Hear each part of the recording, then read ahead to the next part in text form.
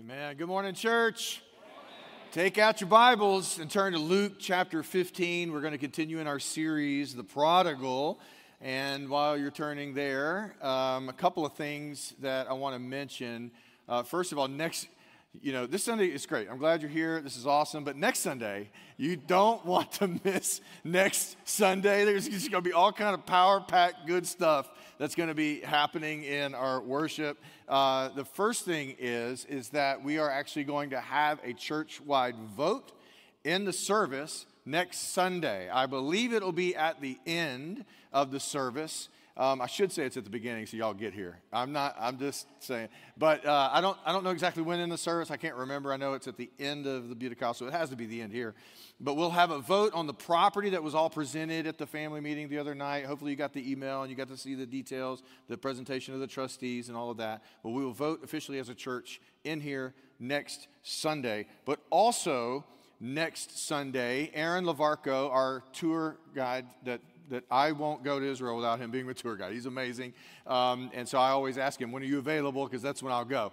And he's going to be here, and he's going to be preaching on Psalm 90 next Sunday. Now, he is a born Jew in New Zealand, became a Christian, and then moved to Israel and been doing tours for decades there, a Messianic Jew with a New Zealand accent, which is like awesome because you just want to hear him talk, you know. So anyway, he's going to be here and preaching Psalm 90 next week. But he's also in the afternoon going to be leading 2 Seder meals for us, basically a Messianic Jew perspective of the Passover meal. And if you've never done that, it's an awesome experience. One at 2 o'clock at Dripping Springs campus, and then one at 4:30 right here on this campus, and we'll be over in the gym. And so if you would like to go through that, it's a meal, it's a dinner, and it's all reflecting on God and what He's done for us. And so if you'd like to join that, he's going to be leading that, and it's a real blessing. Also, for Israel trip, I'm getting lots of questions on that. So I'm going to have one more interest meeting, and that'll be on the 23rd upstairs. If you'd like to go, would love to. If you've got questions or anything, you can email me or you can come to that meeting, and I'd love to help you in any way that I can. Okay? All right, we're in our second week of the series on the prodigal. And the cool thing about this particular story that Jesus shared and how it applies to the context he's talking about and what it means for us today, there's just so much that you could say. And honestly, you might be a little disappointed with some things that I leave out. I just don't have time to get them in. Because honestly, in sermon prep, you would be shocked to know that there are tons of clips that I leave on the floor that don't make it into the movie. You know what I'm saying? And you know, you have mixed emotions about that because you'd really like to know what's in the clip, but also you want to go to lunch on time. So you're glad I left them on the floor, right? But here's what I do for that. I give you books and references that say, hey, if you go check this out, if you're interested in getting all the details and really getting a blessing for your soul, there's a whole lot of things that could be said that I have left out, but you could get these books and they'll help you. Maybe make it a Lent reading or something like that. If something in this prodigal has really stirred you, I encourage you to go chase these down, okay? The first one, and probably the best, Tim Keller on the prodigal God, probably the most popular. I read this 15 years ago whenever it came out, and really well done. Everything Tim Keller does is really well done, but Prodigal God is exceptional. You want to check that out. You can take pictures of it. I think they're putting up pictures here if you want. The second one is The Return of the Prodigal by Henry Nouwen. I don't know if you know who Henry Nouwen is, but just to give you a little bit of a reference, he and Mr. Rogers were really close friends. Mr. Rogers was an ordained Presbyterian minister. And anyway, they were 2 very strong believers, and they encouraged each other all the time. But Henry Nouwen, man, a prolific writer, brilliant mind, and he also wrote a book on this, and I encourage you to read that as well. This is also coming from Pastor Chuck. Pastor Chuck loved this book, and he wanted to insert that. So Accidental Pharisee is the other one by Larry Osborne, and the Pharisaical spirit and how this pulls into the life of a believer. I encourage all of these books. If you want to chase those down and get all the details, those are really great to go. Great reads there, okay? A recap from last week. The younger son asked for his inheritance. Incredibly insulting to his father. He takes it. His father actually obliges when he should have stoned the kid, and liquidates his property, gives it to him, and he takes that property and he takes it to Vegas and just blows it on his fields. And just prostitutes and for drugs, and you can imagine that it didn't last long, we're assuming, but maybe it lasts for a time. And he blows it. But then the famine comes along. He runs out of money. The hard times hit. And at the very bottom of the bottom of the bottom, okay, for this story, he comes to his senses and he says, hey, you know what? I may just go to my dad. His worst servants are better off than I am right now, so I'll go back to dad. And so he decides to go back to his father. And if you're listening to the story in the days of Jesus and you're hearing Jesus say this story, what you would anticipate in this moment is as he goes to his father is that he gets what he deserves. That, I knew the cosmos would bring you back to me and you'd pay for what you've done here and you'd realize how bad it is and you'd get a slam door or now you finally realize what you've done. And you made your bed and I'll lie in it, kind of thing. And this sort of thing would be done. And this is what you anticipate. Yeah, sure, real convenient in hard times. You want to come back to dad now, right? After you've done all that you've done, now you really want to come back. This is what they would have been feeling. And this is exactly what Jesus would want us to begin to feel if we're listening to the story. That the Father does what is totally unexpected and we feel in our hearts is almost wrong. That the father runs to him and humiliates himself by running, first of all, not to that guy, but then runs and kisses him and embraces him and reinstates him as a son and puts a robe on him and actually doesn't make him a servant, actually brings him back in the house and gives him his former position. And you're like, were you not even present when he did all this to you? And you're just lavishing all this good stuff on this son. And this is the point that Jesus is making. God receives repentant sinners with lavish grace. Amen. And we celebrate that. And he'll receive you. And it doesn't matter what you've done or who you've hurt or the damage you've done in your life. Those things are horrible. Those things are sinful. Those things are corrupt. Those things are bad. Yes, you were selfish. God will receive you, and he'll wash you. That's the message from last week. But that isn't the end of the story. And honestly, that's not why the story was given. Although it's a true depiction of God's lavish grace, there's more to this. There's more that Jesus was actually trying to get after here. And in today's context, what we have, as we pick up in verse 25, is the father's throwing this celebration for his son, which feels wrong. It feels too lavish. It feels like he's out of touch with reality. He doesn't know how relationships work. He should have put a boundary here or whatever. This rotten younger son is back, and he's doing this weird party for him, and everybody's kind of weird, wondering what's going on here. That's the context. And now we pick up in verse 25, so read along with me here.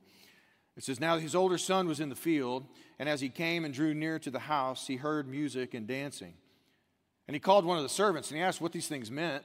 And he said to him, your brother has come, and your father has killed the fattened calf because he has received him back safe and sound. But he was angry and refused to go in. His father came out and entreated him. But he answered his father, look, these many years I have served you, and I have never disobeyed your command. Yet you never gave me a young goat that I might celebrate with my friends. But when this son of yours came, who has devoured your property with prostitutes, you killed a fatted calf for him? And he said to him, son, you are always with me, and all that is mine is yours. It was fitting to celebrate and be glad, for this your brother was dead and is alive. He was lost and is found. This is God's word. Let's pray. Father, we just thank you for your word, and thank you for how man does not live on bread alone, but every word that comes from the mouth of God. Real living is listening. And real living is listening to you. And Lord, as we listen, as we meditate, as we ponder, and we speak these things, we pray that our souls will be full of you, your personal presence from your word, And Lord, that we would be the kind of people you want us to be for your glory. And we pray it in Christ's name. Amen. Jesus just leaves the end like that. He doesn't ask a question like he does in other cases. He just leaves it. And the question I have is, why did he just leave it? And the answer probably is, so now what are you going to do? It's usually why it ends like that. Anytime the Bible ends on a minor note, it's like it turns to you. And it says, so now who are you going to be? Who are you going to do? What are you going to do? So that's really the end conclusion here from this story is, who are you? And what are you going to be? Who are you going to be in light of these things? And so we have this older son, the firstborn son. He's the majority heir of the inheritance of the father. He hears of the celebration that God has killed, that the father has killed the fatted calf, slaughtered it for the feast because this younger brother's coming. He's feeling like, Dad, this man ripped our life apart. And have you forgotten what he did to us? And it says the older brother was angry. And why was he angry? It's just not fair. It's not fair. And at least we could identify with a little bit of what he's feeling. If this happened to you, you might not be so lavish about God's grace. If the brother did this to you, you might be a little bit like he needs to pay. You know? And you need to feel a little bit of that. And this brother says, how could we treat him that way after he's treated us so badly? His argument is, I stayed. I served you. I obeyed. And not once have you slaughtered the fattened calf for me. You know, I can connect with that, can't you? Like, hey, how about a little, I obeyed the rules, right? I mean, you can feel this, right? The father stayed the course. It's fitting. To be glad and to celebrate lavishly. He was lost and now he's found. So the question of the whole parable is this. Who is Jesus referring to when he includes the two brothers in the story? Because it is a story. It's a parable. It's something made up. Jesus just made up this story. It's not that this didn't really happen. This is just a story, and the story illustrates something that's in reality around him. And so we want to find out where this story applies to the people around him. Who is the prodigal? Who's the younger brother? And who's the older brother? And what does he mean? What is happening, and how can we unpack this? Well, the context helps us with this point. If you look in chapter 15, verse 1 and 2, a context is set up for this. It says, now the tax collectors and sinners were all gathering around to hear Jesus. But the Pharisees and the teachers of the law muttered, this man welcomes sinners and eats with them. And so we had religious leaders thinking negatively of something that Jesus is doing that isn't accepted socially. He is really breaking the social rules of the day by doing something that they are shaming him for.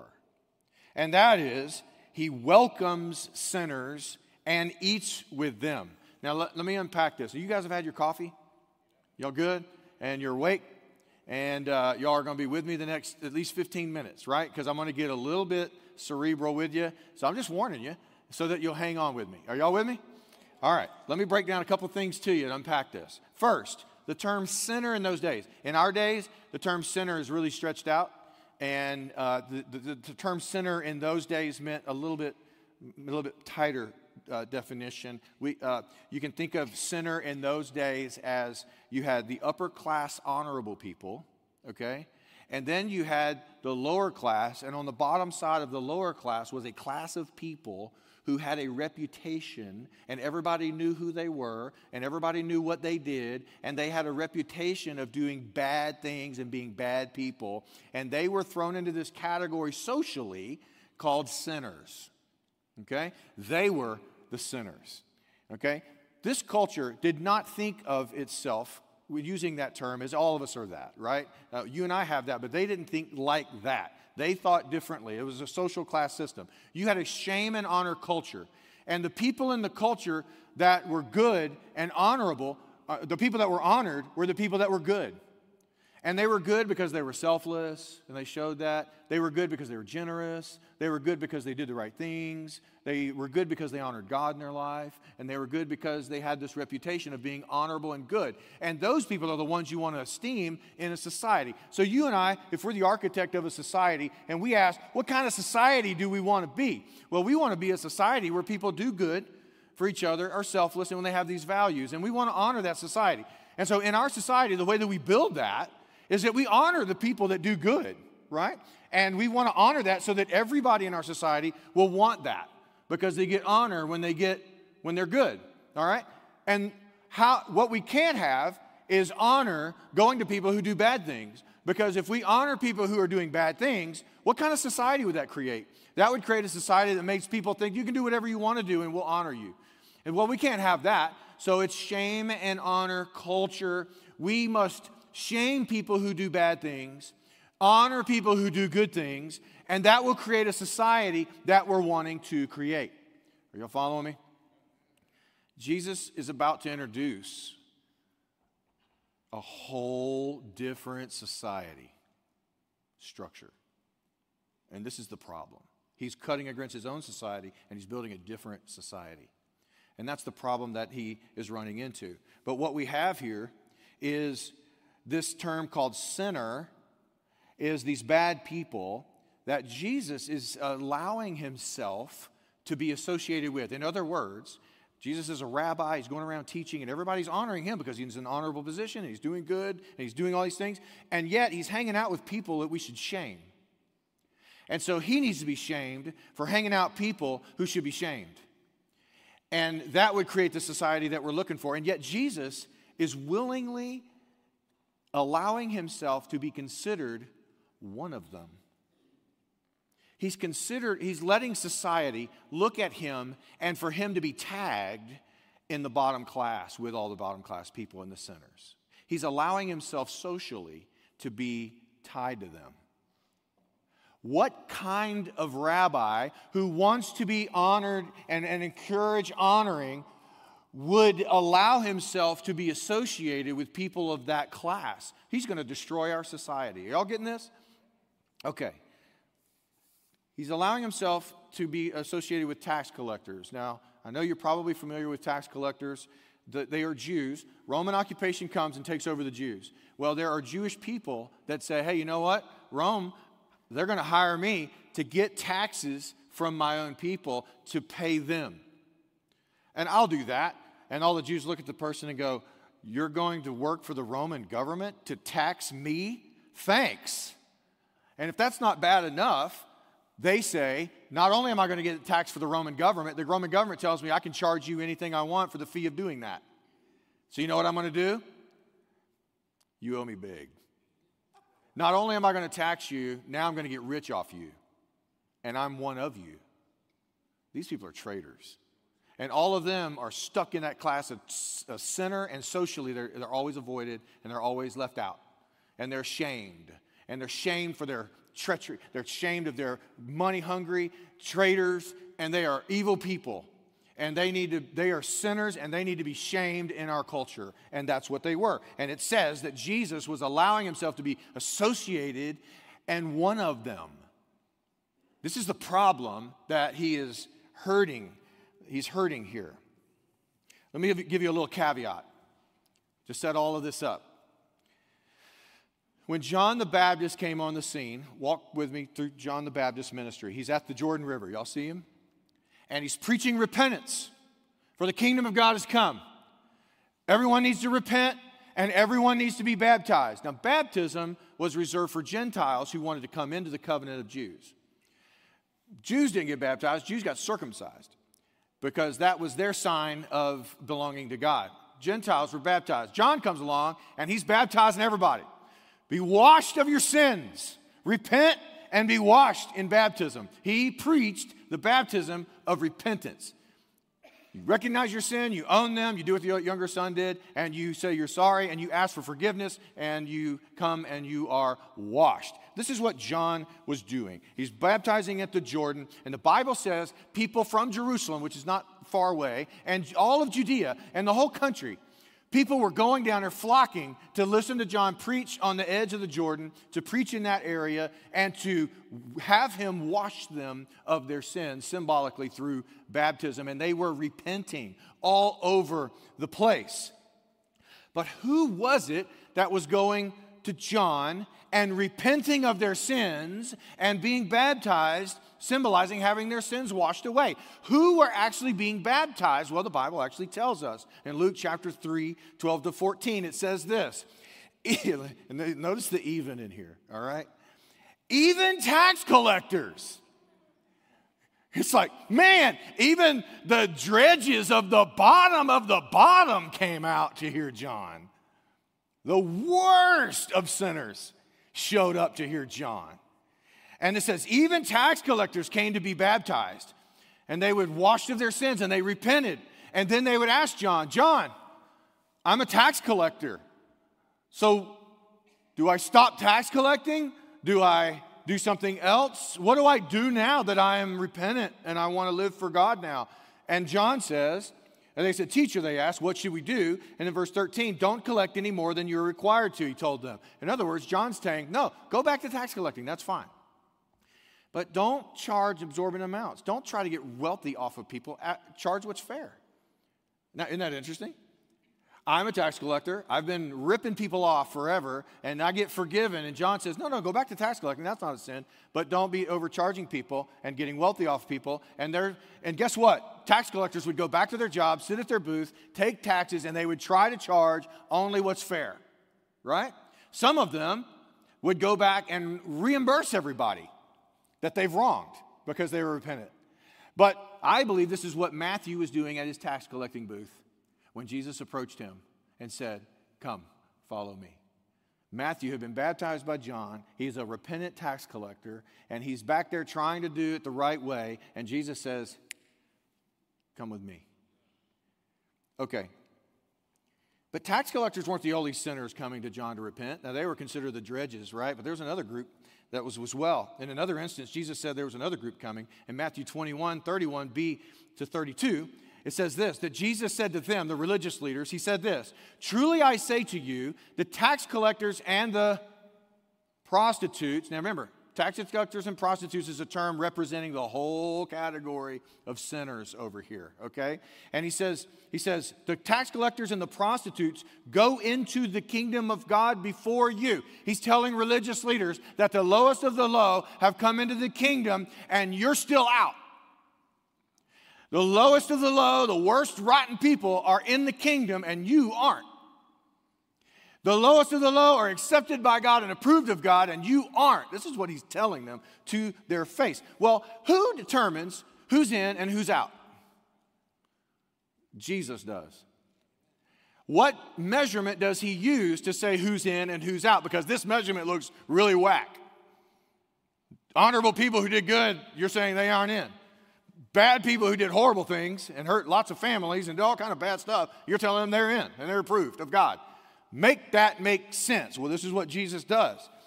For John, according to Jesus, who's in and who's out is all about this thing with John. John is the one that determines who's in and who's out. For John came to you in the way of righteousness, and you did not believe him. But the tax collectors and the prostitutes believed him. And even when you saw it, religious leaders, you did not afterward change your mind and believe him. What's he saying? The tax collectors and sinners came to John. They heard they needed to repent, and guess what they did? You better believe it, I'm getting washed. I've been stained with this sinner title my whole life. I'm ready. I know I'm a sinner. I know I don't deserve anything, and if he's offering me a free gift, I'm coming. What did the religious leaders do? The religious leaders said, baptize, repent. That's for other people. That's for them. Good for them. Not for me. This is the whole thing. So who's the younger brother in the story? Y'all can dialogue with me for a second. Who's the younger brother? Tax collectors, prostitutes, and sinners. Those are the people. They have ripped lives to shreds, but they came and they repented. And guess what? The Father throws a celebration for them and receives them 100%. It almost feels wrong, the kind of grace that comes from God. And it is wrong unless there's an atonement that paid for that kind of grace, and there was in the person of Jesus. That's where we get it. It's grace. It's grace. So that's the younger brother in the story. They came to John. They heard and they were baptized. Let me ask you a question. So they came and they were baptized and they were washed. And Jesus comes to John. And what does John say about Jesus? Do y'all remember? I feel like I'm teaching a class, but just walk with me. John says of Jesus, look, the Lamb of God who takes away the sin of the world. John is like, okay, I'm like a temporary symbol of the remission of sins, washing of sins. He actually takes them away. He's the one who's going to take them away so you can be washed. He's the ultimate atonement. He's the Lamb of God who takes away the sins of the world.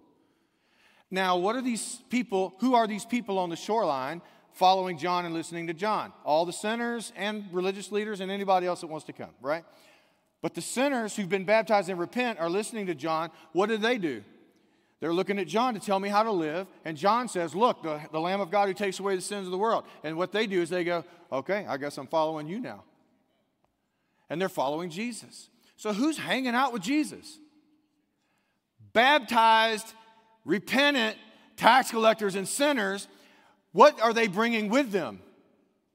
A bad reputation. A bad social reputation.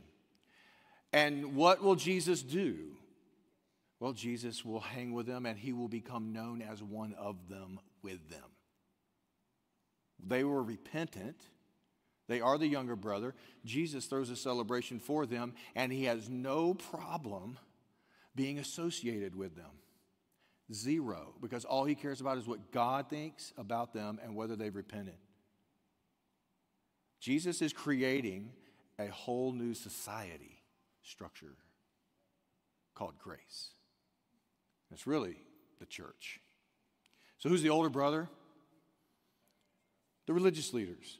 Those people who have problems with Jesus associating himself with people of the lower class and the bad people of society. And he's stirring things up and he's making them honorable now by being with them. He's making them legitimately people should be legitimized in our society because he's hanging with them as an honorable teacher. And he shouldn't be hanging with them because he's honoring people who should be shamed, because that's never going to give the culture. And here he is doing all of that, and that's causing the problems. And what will Jesus do in the midst of that? He'll say, give me the reputation. I'll be with them. They have repented. They are washed, and I'll celebrate it. Let me unpack a few things about the self-righteous prodigal, we could call him, the older brother. First, the self-righteous prodigal believes their standing with God is based on their performance. I've been good. I have obeyed you. I served you. And it's interesting that they feel like the Father's approval should be based on what they've done in their performance. And they have this view of God. Tim Keller makes the argument that the older brother was simply after the Father things as well. That the younger son, all he wanted was the inheritance, and he says, forget you, Father. And then the older son, you know what? All he wanted was the inheritance too. He just chose that he was going to be good and honorable to his father to get it. They both wanted the same thing. They're both lost. Both lost. The father goes out to the prodigal and receives him, and the father goes out to the older brother in his anger as well. The brother, he goes out to invite them into the celebration. Both are invited into the celebration. Both are lost. Both are invited. One comes in, one stays out. So they stay out because they believe their standing with God is more honorable and more approved than another person's. Next, they have log-in eye disease. Let me ask you this question, all right? A little bit of a trick question. But if you had to think about in the world, like who is the worst sinner you can think of in the world right now? For them, it would have been probably a tax collector or a prostitute. Who is the worst sinner you can think of in the world right now? And to Jesus, let's all see what the proper answer would be. Feel that? I hope you felt that, because I felt it. But some of you may not have gone to that first. And I mean me by key. Yeah, it's me. Yeah. Now, all of us should say me. This is the point. That if you didn't even think of yourself, there's a remnant of the older son syndrome in you. And this is a problem. And that feels a little convicting. But if you have a problem getting there, that is the fight of your soul. And you have a problem staying there, that is the fight of your soul. The problem with the older brother, he's been good. And his goodness causes him to compare themselves to others. And he feels pretty good about himself, when he thinks about himself in comparison to other people. Jesus gave this illustration. 2 men came to pray. One was a tax collector, and the other one was a religious leader. And the religious leader stood by himself and prayed, God, I thank you that I'm not like other people, robbers, evildoers, adulterers, and even like this tax collector. There's that word even again. Even this tax collector. I fast twice a week, and I give a tenth of all I get. Lord, look, thank you that I'm not like other people. And then he says, but the tax collector stood at a distance, wouldn't even look up to heaven, but beat his breast and said, God, have mercy on me, a sinner. And then he says, I tell you that this man, rather than the other, went home justified. In other words, approved of. Which man got approval? And Jesus clearly says it's him. It feels good to compare yourself to others who are really blowing it in life. It feels good. That's why you watch Jerry Springer. To feel better about yourself, right? None of you would look at those people and go, that's me. That's me. Because you're an older brother. You think more highly of yourself than you ought. Feels good to gossip about people who are bad or doing something bad, especially if they hurt you. Because if you make them look bad, you feel better because you look better. All of this is the older brother. All of this is the older brother. None of this is of grace. And all the while, we're the ones getting further from God in that attitude. Both sons are lost. You remember Jesus teaching on logs and specks? He said, how can you look down on your brother who's got a speck in his eye, a little piece of sawdust in his eye, and all the while you got a big plank, 2 by 12, coming hanging out of your eye, right? And obviously that's hyperbole and going a little crazy to help make a point. What he's basically saying is you're looking down on the things your brother did, your brother's doing. You're looking down on it, and all of a sudden, by you looking down, self-righteousness goes up in you, and all of a sudden you don't know you've got a worse problem. You're proud.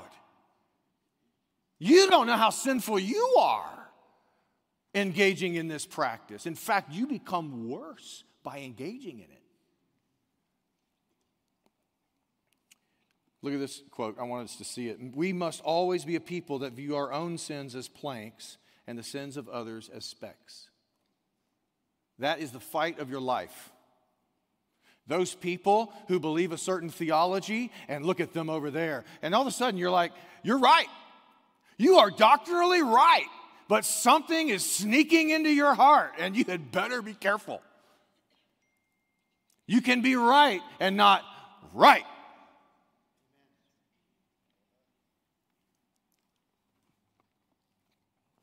We must always be a people who view our own sins as planks and the sins of others as specks. That's the fight of our life. Then the older prodigal doesn't feel a need to repent. When John preached repentance, they didn't need to repent because they are honorable in society and they do good. Why would they need to repent? God should look on them with favor, right?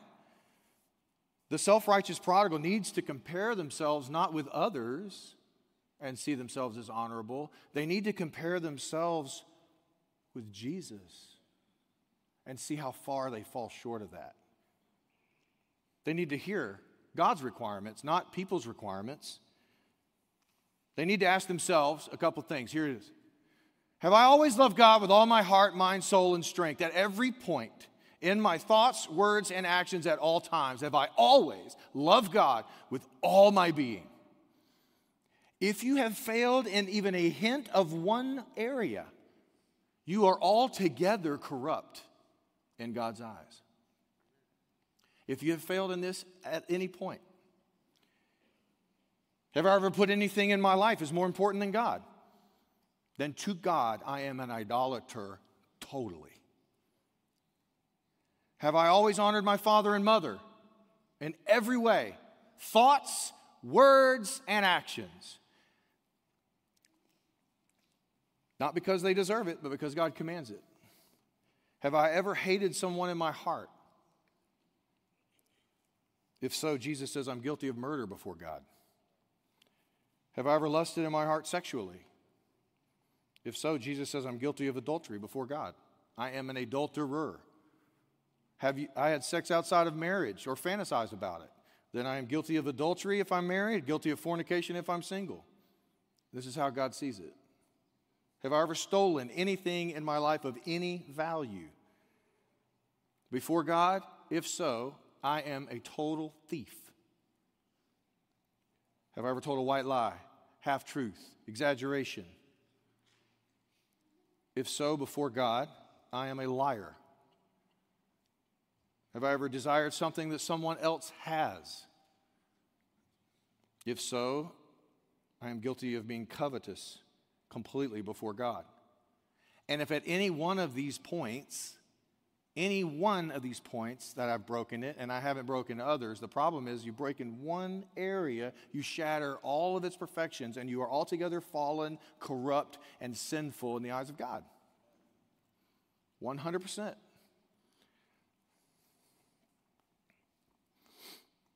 If we're truly honest with ourselves, we'll admit we haven't just broken them, we've shattered them to pieces. And I don't care who you are. The Bible says, no matter how good you think you've been, you are a dirty, rotten sinner in the eyes of God, myself included.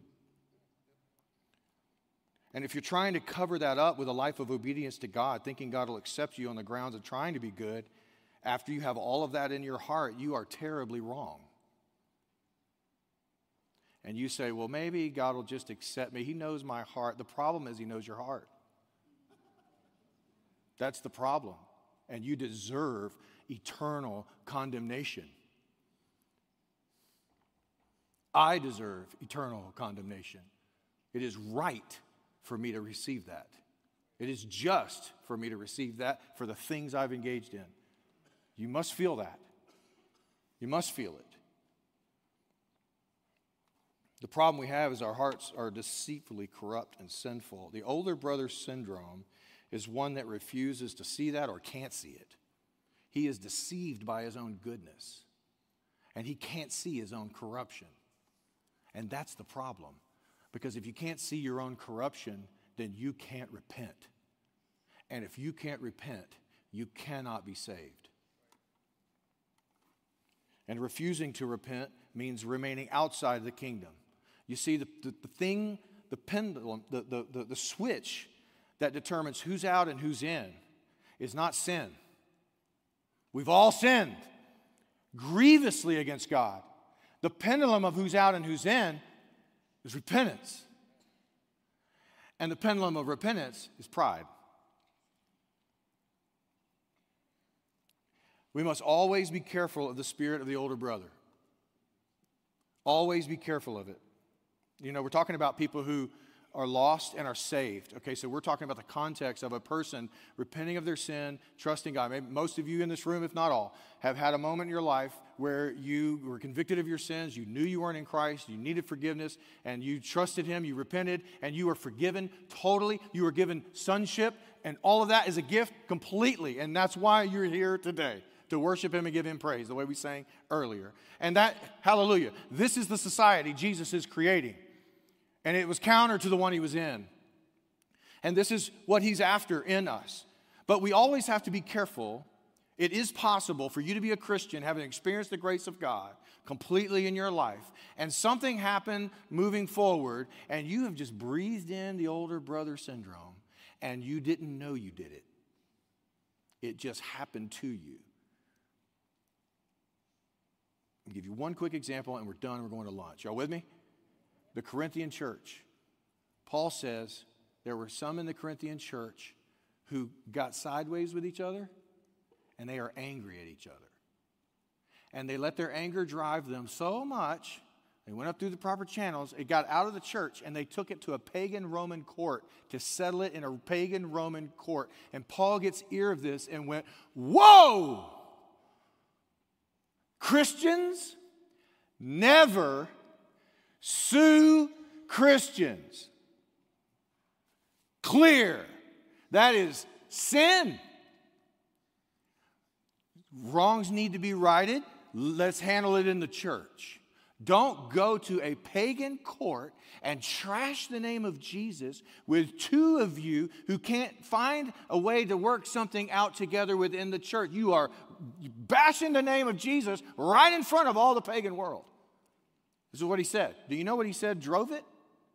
You know why he said that they were doing it? Look what he said. Last part of 1 Corinthians 6, 1 to 11, he says this. He says, but you yourselves wrong and defraud even your own brothers. You're taking them into court. Don't you know that the unrighteous will not inherit the kingdom of God? Do not be deceived. Neither the sexually immoral, nor idolaters, nor adulterers, nor men who practice homosexuality, nor thieves, nor the greedy, nor drunkards, nor revilers, nor swindlers will inherit the kingdom of God. And then he says to them this. Here's why you're suing each other in court. As such were some of you. And all of a sudden, you've got rights. As if God brought you in here because you're something. He said, and such were some of you. You are dirty, rotten, filthy sinners. And you came in here and you were washed. You were sanctified. You were justified in the name of the Lord Jesus Christ and by the Spirit of our God. And what is he saying there? He's saying what has happened to you is in a conflict. You have adopted the spirit of the older brother and you didn't know it. It came right back into your hearts. You had a day where you were washed and you were sanctified and you were all grace and all mercy. And I can forgive anybody because all the things that I've been forgiven. And then, you just truck along in that. You truck along in that. And then someone hurt you and they did something really wrong to you. And you go, that's wrong. And all of a sudden, here we go. Here comes this older brother. They're theologically wrong. He hurt me. They did this. They did that. Here he comes. And he has taken over you. And now you're in the condition you're in because you have forgotten the grace of God that has been poured out on you lavishly. And love didn't fill your heart anymore. Justice fills your heart.